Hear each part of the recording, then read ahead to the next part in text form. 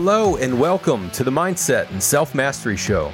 I'm your host, Nick McGowan, and on this show, my guests and I unpack the stories that shape us and the lives we lead on our path to self-mastery. Today on the show, we have Mike D'Agostino, Dags, for friends like you and me. Dags is a creative who struggled with mental health for almost 30 years, and it led him to attempting suicide. So with a rope around his neck, he realized this is not what I want. And his story since has been beautiful. I'm excited for you to hear it. And I think his story really resonates with more of us than we'll admit, as we all nod in unison. So, let's not wait any longer. Let the games begin.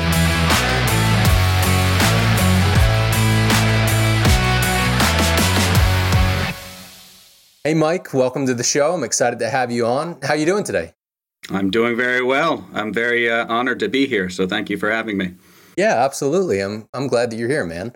I know we chat every once in a while, but to give a little bit of context to who Mike is, where Mike came from, well, I'll leave the where Mike came from to him, but Mike and I have known each other for 20-ish years at this point.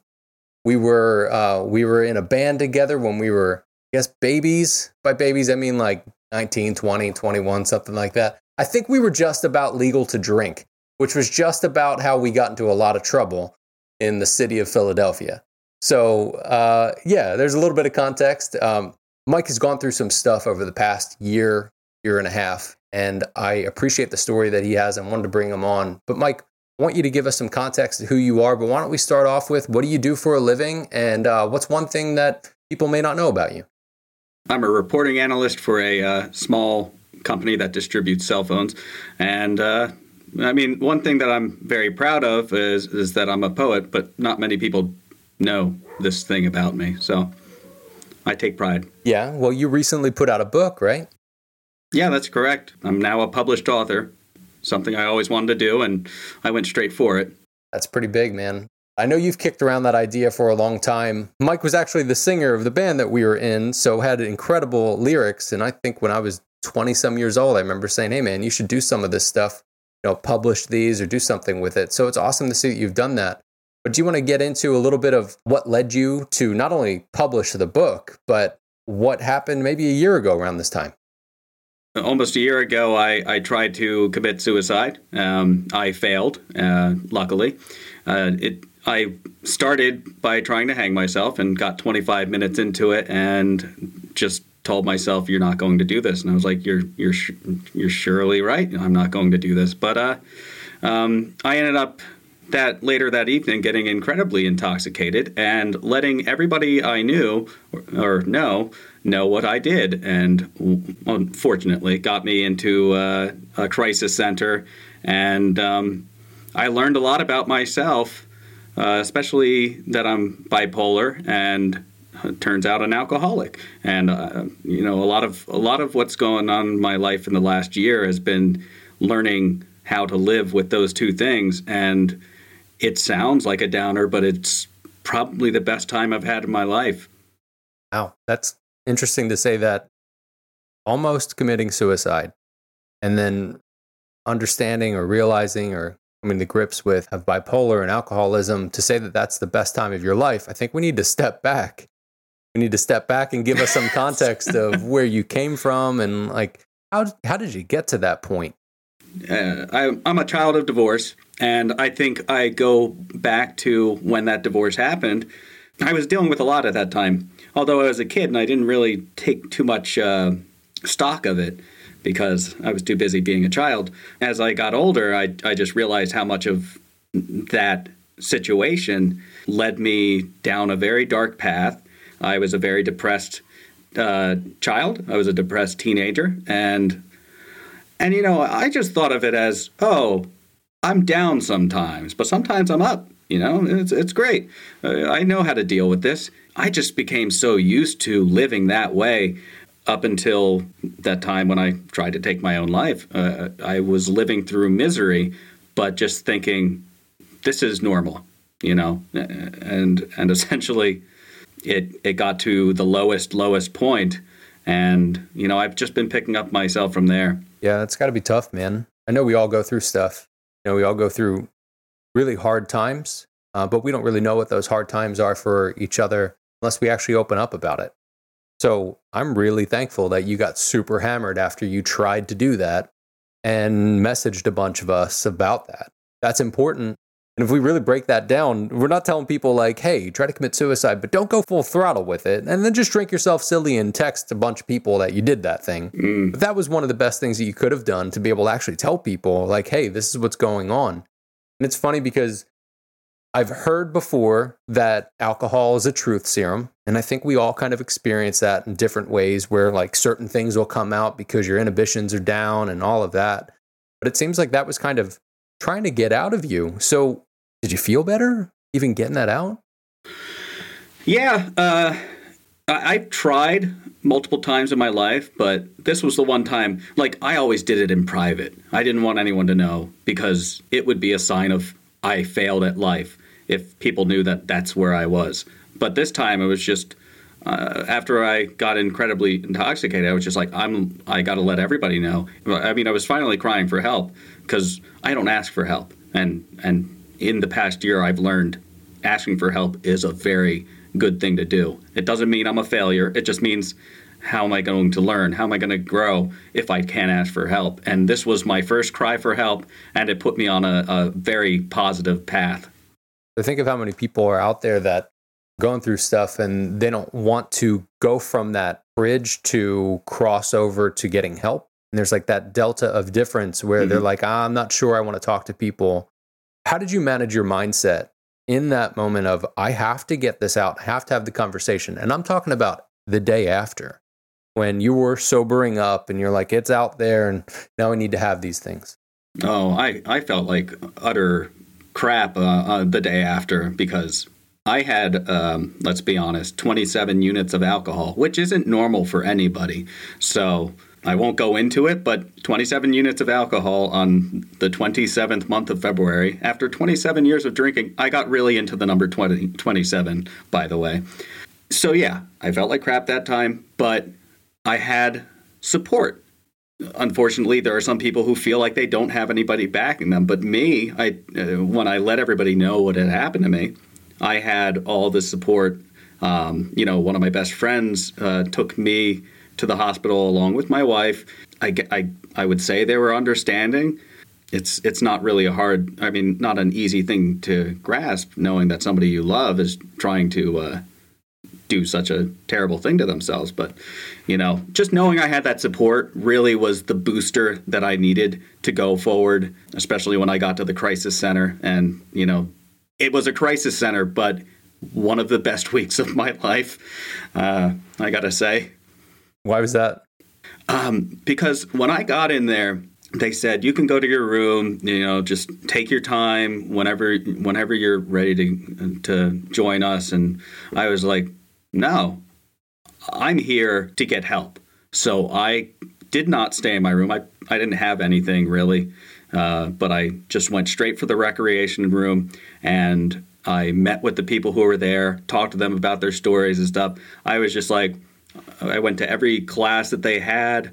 I participated. I was just like, I need to get better. I got a call from my sister. She was crying. She was just like, dude, you need help? And I was just like, yeah, I definitely need to get better. So I've been hyper focused on not getting myself to that low point again.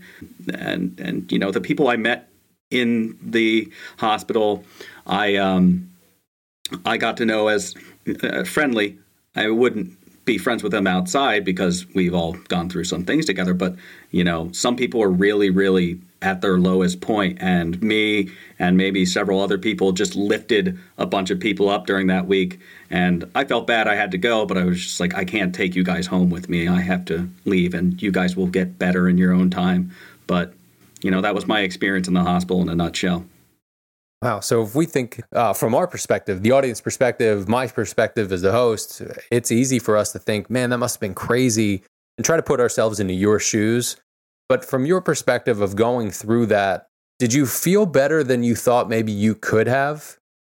Like with the worst case scenario happening, you almost killing yourself and then having to be exposed and all of that. Do you feel like it was as bad as your mind made it out to be? I would not label anything that has happened to me as bad. I've looked at it in a positive light, and I'm sure you know me. from before, I am not a positive person. I am one of the most pessimistic, sarcastic, sardonic people that I knew. And this light in my eyes, this light in my eyes is just like completely new, and I'm getting used to it. When I was out of the hospital, getting into recovery, I called you once, and I was just like super excited about recovery. But I now know that I was super manic at that point too, but I was excited. I mean, I was going down a new path, and yeah, I have those ups and downs because I am bipolar. I wasn't on the right meds yet, but now I'm on a nice little cocktail and, doing fine. So let's jump ahead a little bit to today, to where we're at now. You've gone through a lot over the past year plus. What would you give advice-wise to somebody who's in that spot, or to, younger Michael? What advice would you have given to him? Well, I mean, just to ask for help. I felt like such an abject failure for most of my life, and I thought asking for help was the signal that you can't do this. It's just important to know that there are people out there who are backing you. So throughout the days, what do you do to be able to manage your mindset about this and not slip back into that? I go to daily AA meetings. I brush up on DBT, which is called dialectical behavior therapy. And that has been one of the things that has most changed my life for the better. And then I meditate, and only recently, in the past 3 months, I've taken up on prayer. I'm not a religious person, but I've definitely become more spiritual as a result of AA. So those things are very important to me. And, if somebody were to tell me it's a joke, I would be like, it works for me. There was one time when I was taking CBD, and someone was just like, that's a placebo. It's just like, but it's working for me. I don't have time for you and your negativity. That's where I'm at right now. On that note, how do you deal with the people that were as negative as you were in your previous life? Well, currently I pray for them. But, I just know where they were. I know I was there for quite a long time. I don't have to put on their shoes. I wore out those shoes, Yeah. It's a tough thing to realize that everybody goes through a lot of stuff, and we don't really know what anybody's going through or how they're dealing with it unless they open up. A lot of people are afraid to be able to open up. So you've opened up and you've gone through a lot of this stuff. Do you want to give us a little bit of background of what kind of got you to that spot? Were there any major things that happened in life that kind of twisted your road and ended you up here? Yeah. Drinking was a huge part of it, in conjunction with the undiagnosed bipolar disorder. In the past, since 2020, once I was stuck inside of my house, I mean, I'm still stuck inside of my house because of COVID. I thought that New Jersey was going to close the liquor stores. So I grabbed 3 big bottles of the liquor that I liked, and I was just like, okay, I got to make these last. But when I realized they weren't closing the stores, I went, well, I finished a big bottle every week. And if that wasn't a sign that I have a problem, well, I totally ignored it. But it was the isolation, the drinking, just major depression. I loathed myself. It all just kept beating at me. I know early on in the pandemic, it was like 2 weeks of being home by myself working. I just broke down and cried because my mind was starting to think suicidal thoughts. And I was just like, I can't do this for much longer because I don't want to do this. I don't want to hurt myself. But my mind was just like, maybe it's time. So that was early on. And then I talked to a doctor. They were like, you need to get therapy. I was just like, okay. So I got therapy, and I had a really terrible therapist for a while, but it got me through. Yeah. I mean, I told him that I had suicidal ideations. He was just like, but you don't have them right now. I was like, no. And he's like, okay, that's good. I'm like, that's a red flag. Hold on. Time out there, buddy. Yeah. We're not moving along yet. But all of that just coalesced and came to a head and led me to that dark time. Now you've gotten past that dark time, but I know that those dark times are still in the shadows. Those are still there.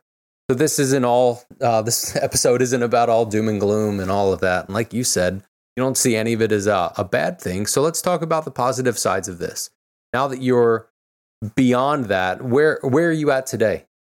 Well, it's totally the other side of the coin. I hated myself for so long that now I'm learning what it's like to love myself, to value myself, to know that I have purpose. You know, I create these things. I'm a poet. I write songs. I sing.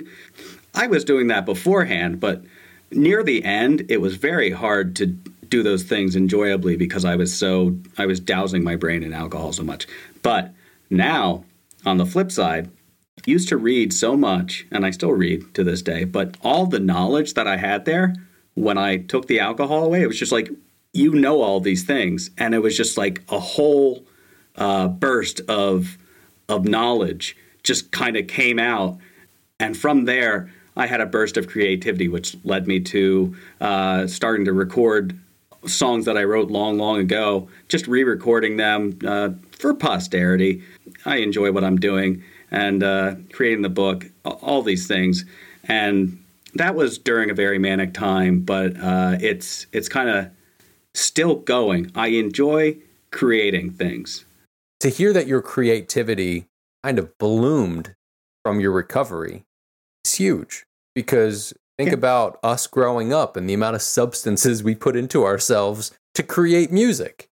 You know, we're going to get drunk and do other things and whatever and be able to write jams and work through that stuff. I think back to the days living in the city when we would go through that and we didn't understand what we were doing to ourselves, when those things tend, to turn into coping mechanisms. So it's wild to hear your story of your enlightenment, because a lot of people don't ever get to that point to be able to get through that stuff, to feel that enlightenment. So now that you're in that creative space, how is that different than where you were before? Can you explain that a little bit for us? Yeah, it's different because my mind is working on all cylinders now. Before I was, deterred by the stuff I was putting inside my body, thinking that was making me all the more prolific.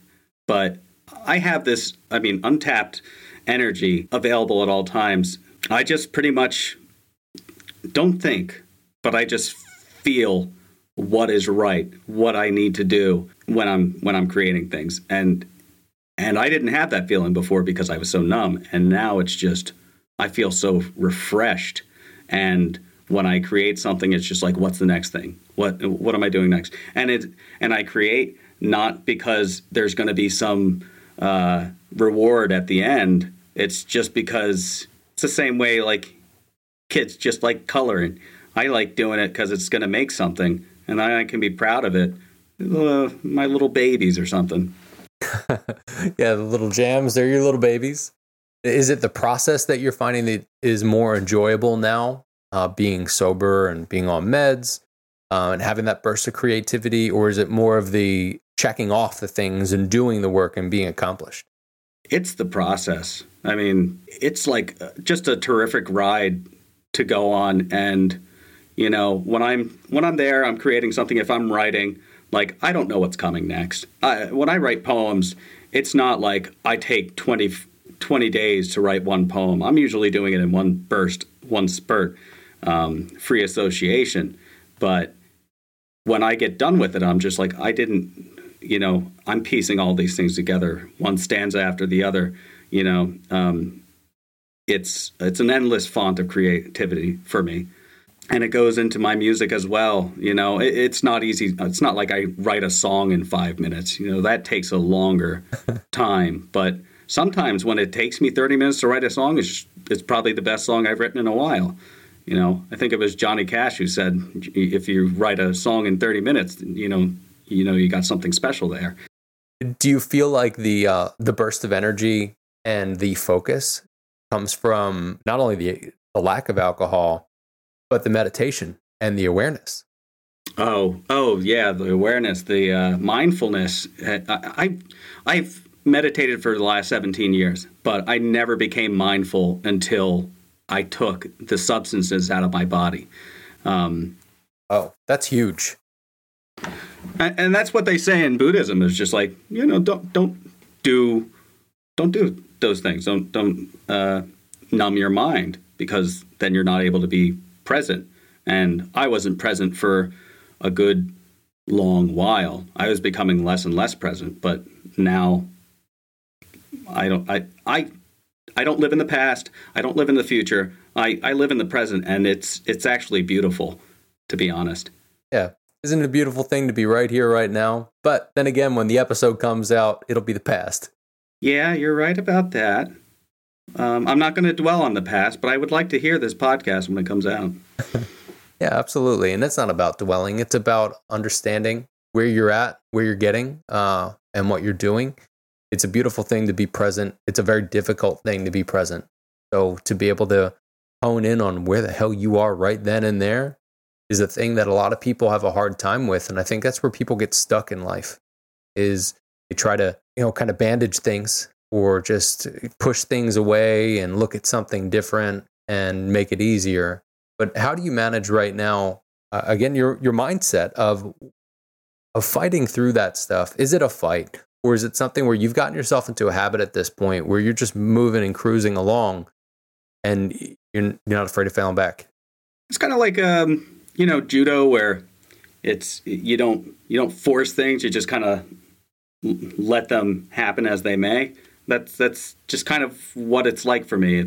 I don't dwell on the past anymore, because the past to me is an adherence. I've learned from the past, but I'm kind of just shifting forward, not trying to make things happen. I'm just watching them happen. I'm observing things more than trying to control it, because one of the things I'm really into is stoicism. And one of the main things is just knowing that you have no control. The only thing you have control over is your mind. And that's where I am right now, is just understanding that I can't control how somebody's going to react to me. I can't control the weather. I can't control absolutely bupkis in life. It's just going to happen. And the only thing I can do is just kind of sit here and think, what's the best way to react? Because I used to be such a reactionary person. I used to be super sensitive. I used to be reactionary. And as a result of dialectical behavior therapy, I'm able to stop, observe, and then proceed not with caution, but just proceed generally. You going to break that down a little bit for us? Tell the audience what that therapy is about and how it's been for you. Basically, a lot of it has to do with mindfulness, staying in the present moment, but at the same time, they have something called STOP. S-T-O-P. The S is for stop, T is for take a step back, O is for observe, and P is for proceed. There's a lot more to it, things called wise mind, but it's generally just not being hyper-reactive. I don't know. It's just changed my life. You know, break down what one of the sessions could look like for you? Oh, it's not really a session. They're like tools I can reach out to anytime. In order for me to keep them going, I study them every day, along with studying AA. It's just understanding things like having boundaries, interpersonal, physical, mental boundaries. You have to be willing to go forward rather than, shrink away from things. It's basically everything that I've been through, everything that I've created post the suicidal episode. It's just all about moving forward. No, it sounds like it could be a lot of stuff. So you went through that rough situation and started to move into recovery and to be able to get help. We've already covered a bunch of different things that you've done, you've gone through, you're doing, what you're, what certain pieces are within your day, that this could almost sound like too much. There might be somebody that listens to this that goes, yeah, I'm going through stuff, but God, I don't want to do all that stuff. Just a lot. It's work. You have to put in all that work. Now, how do you keep yourself going with the work? It's just from knowing the benefits of it, really. I know that the work that I'm putting in, I'm going to get back. It's a lot of return on investment, you know? Mm-hmm. Yeah, your self ROI. Do you have any sort of morning routines or evening routines or anything like that? Any specific habits that help you? Yeah, before I work, I'll read out of the 12 and 12 steps of AA. I'll study up on them. I'll do a prayer, which is it's called an atheist prayer, but it's what I was looking for. It's generally just praying for everybody to have happiness and to not have suffering, to relieve people of their suffering, to give them happiness. Like I said, I'm only new to prayer, but I don't want to pray for things for myself. Like, I don't want to pray for a big car. I don't want to use, whatever the supreme being is as some sort of Santa Claus. I would much rather people having it easy. And I don't realize that when I pray for all people, I'm also praying for myself. So that's a big part of it. But then I'll, of course, brush up on my DBT skills. I'm looking at a bunch of flashcards that I study up on each day just to make sure I keep my tools sharpened. Yeah, it's almost like a workout. Yeah, and I also exercise daily. It hasn't shown on my body yet, but it does really... just knowing that I wake up, get out of bed, and I go straight to exercising definitely sets me in motion for the rest of the day. See, that's huge right there. That's a thing that some people tell me they get up and they work out and they'll kind of bitch and complain about it. Be like, yeah, I get up and I do this, but I hate it. I'm like, well, wonderful. How is it? It sucks. I'm like, that's because you hate it. So why do you hate it? What's your deal? And they fight with that. Where there are other people that will get up and they'll jump into it because they're excited to get into it. Now, do you get into it because you're excited, or do you get into it because you see it almost like a priming of yourself to get yourself ready for the day? It's more of a priming myself to get ready for the day. It's body in motion stays in motion. That's pretty much where I am. And I've been exercising for a very long time, but now that I do it, and with everything else that I've talked about, it really just invigorates my mind. A lot of, mental training and physical training, it just makes my life. Studying AA and going through my DBT, I also like to just read a few pages out of a book that gives me wisdom. One of the books you gave me, I can't remember what it's called, but it's about the subconscious. Powers of the subconscious mind? Yeah, that's it. But I'll read a couple pages of that. I don't read it all in one chunk. When I read, I like to find nuggets of wisdom, and I read books with wisdom in them just to, again, like I exercise, just to invigorate my mind, my body, everything. That's something different this year than you had done a couple years prior, right? When you were reading, you weren't just reading for nuggets of wisdom. I mean, I was reading for nuggets of wisdom. I've always been trying to solve whatever is wrong with me. But now that I know what's wrong with me, I don't use it as a crutch saying, oh, I'm bipolar, I'm like, I'm bipolar. Yeah. And I look at it like it's something that I like to lean into. I learn from it. When I was younger, when you knew me, I was starting to get really anxious. Like, I didn't know what anxiety was really until I moved to Philadelphia. But once I learned that I had anxiety, I was just like, okay, so how are we going to deal with it? I still get anxious, but I know what it is.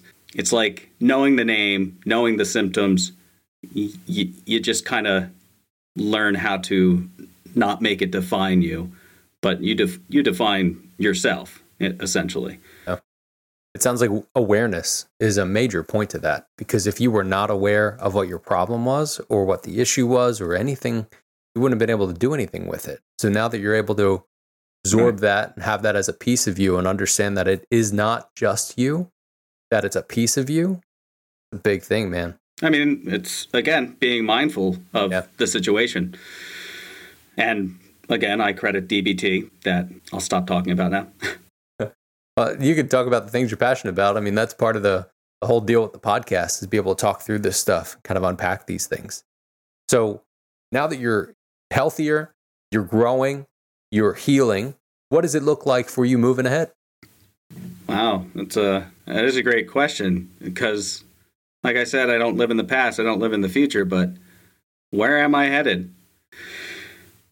I have no huge goals, but I am working on a second book right now. Nice. I'm excited about that.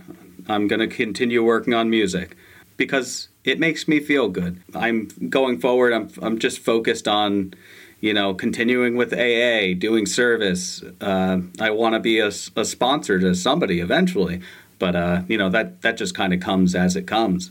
But I'm looking forward to more so helping people. And if I see somebody in pain, I want to be there for them. I'm not going to be a knight in shining armor or anything, but I just want to at least be an ear that they can talk into, because it's good to talk. Yeah. I have a therapist now. I get to talk with him for an hour. Sometimes I just shoot the shit. Other times we get into some really deep things that I didn't even know I had on my mind. But when I talk to people, I find sometimes that they get comfortable with me and they find themselves in a comfortable space where they can be vulnerable and revealing. And it's not like something I use as a weapon against them. It's because I generally care about them, and whatever they're going through, I'm not going to dishonor their trust. But that's who I want to be going forward. Is I just want to be there for people who are in pain and suffering. It takes a lot to be able to get to when we think of how people hurt people and hurt people. They typically don't look to be able to help people because they're hurt. Even of myself, there have been different times where I've said, screw this person or screw that or what have you, because I don't feel good about myself. So the fact that you're in a space now where you're looking at servant leadership and wanting to be able to serve and love on people, that's a huge thing, because you've actually gotten through the stuff that you've gotten through to be able to get to that point. So for the people that are in the audience that aren't at that point, what do you suggest for them to be able to do to actually get to that point? There's a quote that I came across recently, and it's Eugene O'Neill. He said, "God gave us mouths that close and ears that don't. That should tell us something." And one of the first things I did when I got out of the hospital was I went to a sensory deprivation chamber, and I just closed my mind for a good hour. And I expected to have some sort of spiritual experience, but I was forcing it. So at one point, I just kind of breathed in and out, and I just started hearing this white noise. And then I had that spiritual experience I was looking for. And the main thing was shut up, or it was shut the F up, and listen. And if you are going to get better, you're going to have to listen and take somebody's advice and not get in your head about it and be like, they don't care about me. That's unfortunate. And that's how it feels. And I know that's how it feels because I lived it for so long. But once I really realized there are people in my corner, it opens up the door of possibilities to get better. So, in short, shut up and listen. Yeah, makes total sense.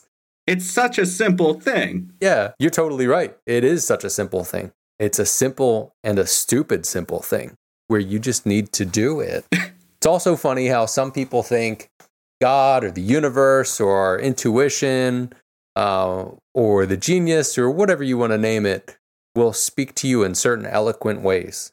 I always think when people are like, and all the thys and thous and all that stuff, like I don't expect God to show up and be like, thou does this thing. I'd be like, what? Are you kidding me? But I've also heard that too, where not the shut the fuck up, but I've heard the different things that are just extremely loud and they're full through your entire body where you feel every bit of it. But you've got to be able to get to that point where you get past yourself to be able to actually be open and listen. Because if you're not, and your brain's just going and going and going, and you're just pouring shit on top of it and trying to clean it up. Yep. That's just a shitty situation. I think a lot of people think they know so much. I mean, they're in tune with their brain. That's because they spend so much time up there. I spent a lot of time up there. I had cozy furniture. I didn't clean up as much as I wanted to. But now I'm keeping it clean, and I stay out of there.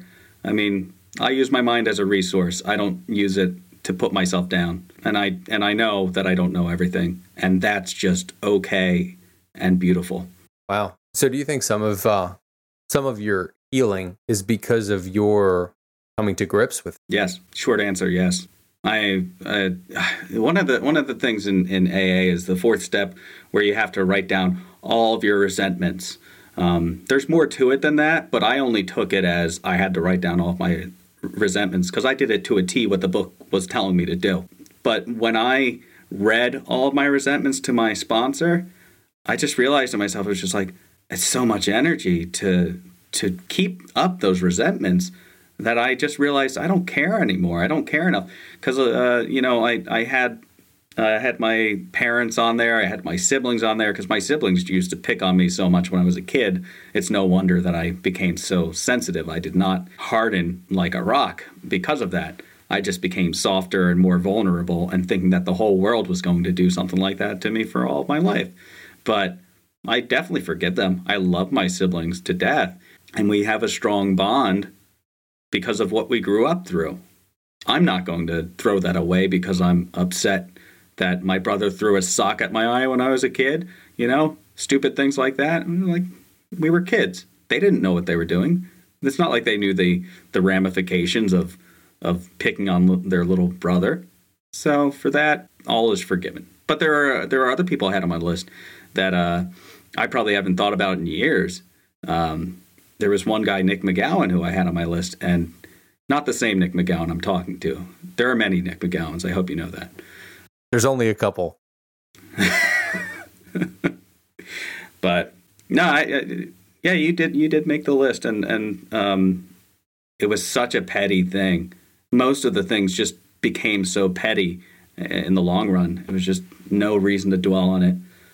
You care to share what that petty thing was? Well, with you, I think when we knew each other, I felt a lot of the time like you were trying to sell me on something and trying to get me to do things that I didn't want to do. And that's what the petty thing was. And it sounds like a big thing, but it was because I was just, it's because that's what I thought.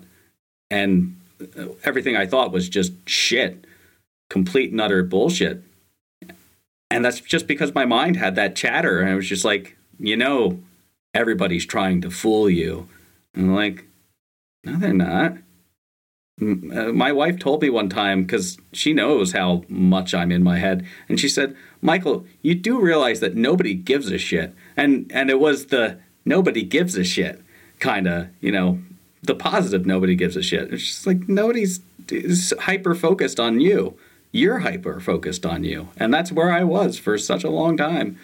And now that I don't have to worry about that, weight lifted off my shoulder. Yeah. So the story of us and what you tied to me is one of many stories of different people that you've tied different things to. So how have you changed those stories? Because that story is still there until you change it. So what have you changed that story to? I mean, like I said, it's my story, and I stuck to it.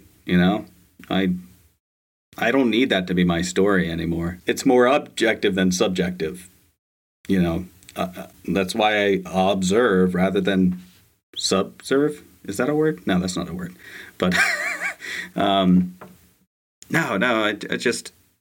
have to realize that everything that I experienced in the past, I don't remember the same way that I did when it was actually happening.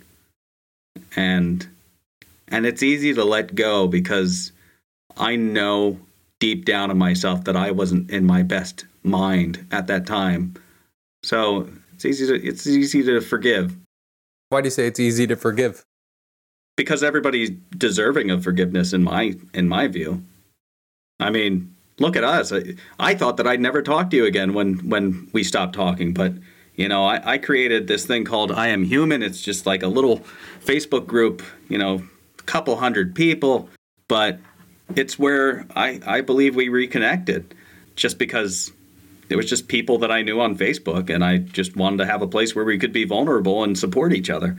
And that's basically what that was. You jived with it, And it's not like I said, hey, let's give Nick another chance. It was just like, hey, I want to reconnect with Nick because I haven't talked to him in a while. And then when I met you again, I realized we have changed immensely since we knew each other in our early 20s. Just so much life had happened, and it was so much of a good thing. I was still going through it when we reconnected, but I think I was in a cocoon. I was just aching to pupate. Now I'm a little butterfly. We flip, flip, flip, flip. Those are my wings flapping. If you couldn't see it, you could hear it. The flip, flip. Well, you set up that group, I think, subconsciously to help yourself. Yeah, it was subconsciously to help myself, and I find myself using it less and less because I'm helped, But that group was a result of one night when I got incredibly drunk. I call my drunk self Drunk Mike, and Drunk Mike makes a lot of bad decisions. But I am human, good decision. Telling people about my suicidal tendencies, good decision. They only led to good things. In essence, when I tried to commit suicide, I basically did away with my old self.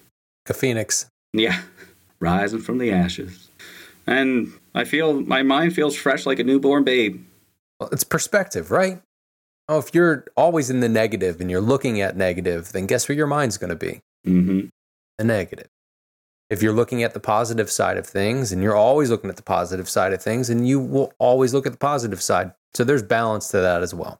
You don't want to have those complete tosses and turns from going back and forth, but finding balance in it. It sounds like Stoicism has helped with some of that as well. You want to go into why you kind of went down that path? Because somebody called me a Stoic once, and I was just like, I don't know what that means. Then I looked it up, and I was just like, oh, yeah, maybe I am a Stoic. And I'm not honestly, before I wouldn't see myself as a Stoic because, you need a really good constitution to be a Stoic. And it's not about like, I'm exactly where I want to be right now. I'm not overly positive. I'm not super negative. I'm somewhere in the middle, and it's a wonderful place to be. And that's what I see Stoicism as. It's generally controlling your mind. And luckily, I fell into AA, and they have something called the Serenity Prayer. God grant me the serenity to accept the things I cannot change, the courage to change the things I can, and the wisdom to know the difference. And it's the wisdom to know the difference that I've been overlooking for the last several months. But I was in a meditation AA group the other night, and I was just like, the one thing I didn't realize, the best part of the Serenity Prayer is the wisdom to know the difference, to know that you have completely no control, and that's just okay, because as long as you have control over your mind, that's the thing you can change. You can change your mind, and the power of the mind is just amazing. I'm sure you understand that, especially, if you read that book about the subconscious. It's just what you can do. I know in that book, stop me if I'm talking too much. No. I know in that book, there's one thing that I really jived with was it's saying, like, you're the captain of a boat, and your subconscious is the people in the lower decks who are just, like, shoveling the coal, making all the machinery work. If the captain tells them to go this way, they're not thinking about the overall ramifications of it. They're just like, okay, you want to be negative? I'm going to be negative. It's a mind shift that to somebody who's going through a lot of bad things at this time, it's somebody could say, oh, you just flip the switch. It's that easy. It's not that easy. That is one heavy switch to flip, but you can do it as long as you're telling those gentlemen in the lower decks, this is where we're going right now. We are steering away from those ice caps.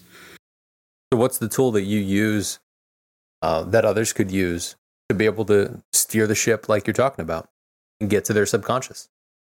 I don't want to say fake it till you make it, because that doesn't seem right, but it is generally that. It's telling your mind that things are better than they seem.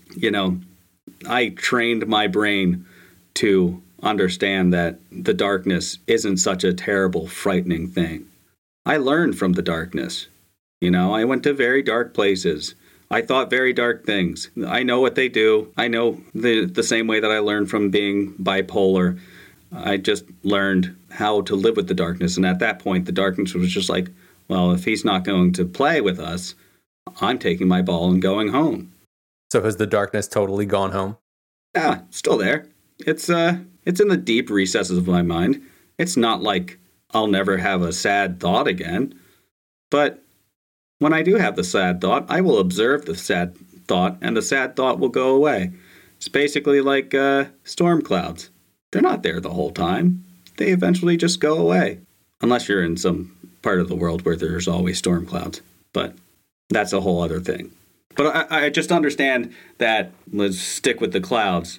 You know, it's a gray day, but behind the clouds, you know the sun's still there. And that sounds corny as F, but it's generally the way I think about it.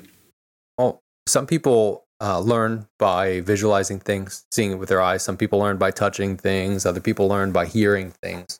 So I know that visual in my mind's eye allows me to understand that you're totally right. Like, we can look at the gray sky and think, shit, it's just going to be a terrible day.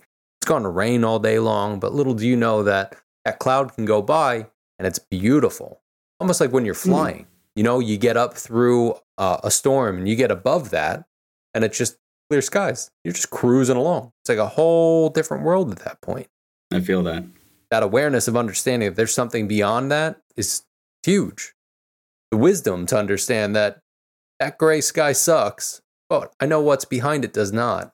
And that makes me feel better. Instead of just looking at that one cloud and going, fuck, the world's to shit at this point. Yeah. And if I do have a sad day, that's the one thing that'll just keep me going.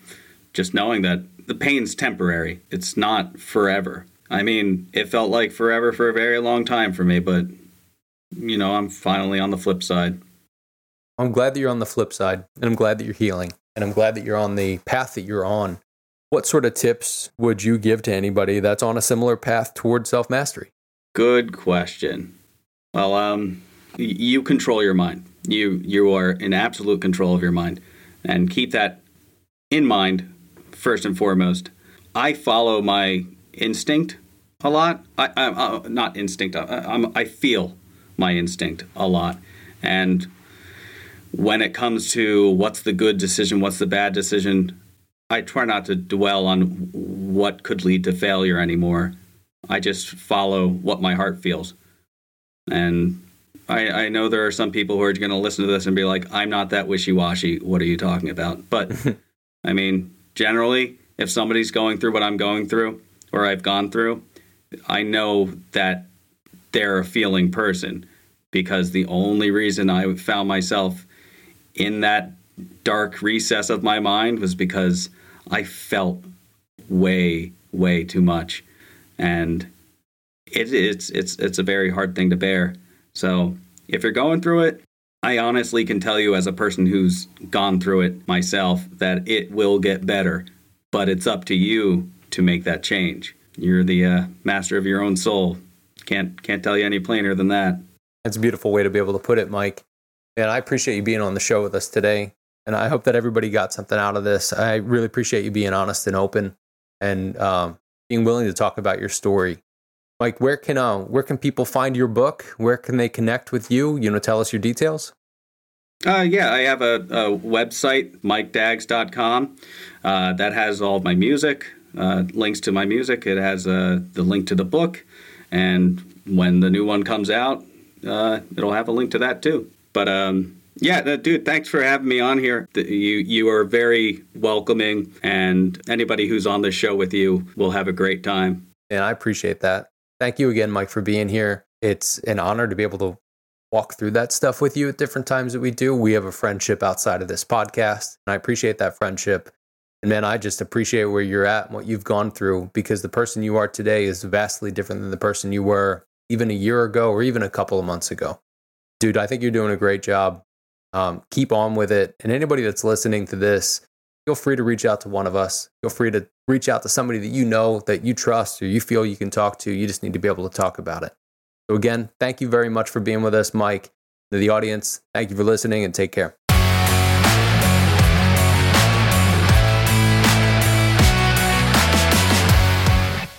Another great conversation on today's episode of the Mindset and Self-Mastery Show.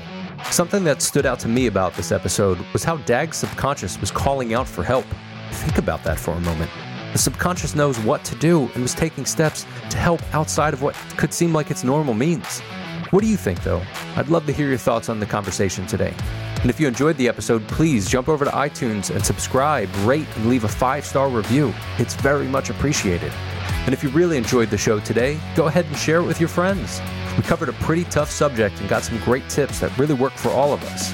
And check out the show notes for more info and contact info for Dags. And check out the other episodes on the Mindset and Self-Mastery Show.com, as well as our YouTube channel, The Mindset and Self-Mastery Show. Thank you again, Mike, Dags, for being on the show and being honest, real, and raw with us. And thank you to you, the one letting us share deep, personal conversations. I hope it's as meaningful to you as it is for us. And thanks for hanging out with us today. And with that, remember, your mindset matters, and so do you.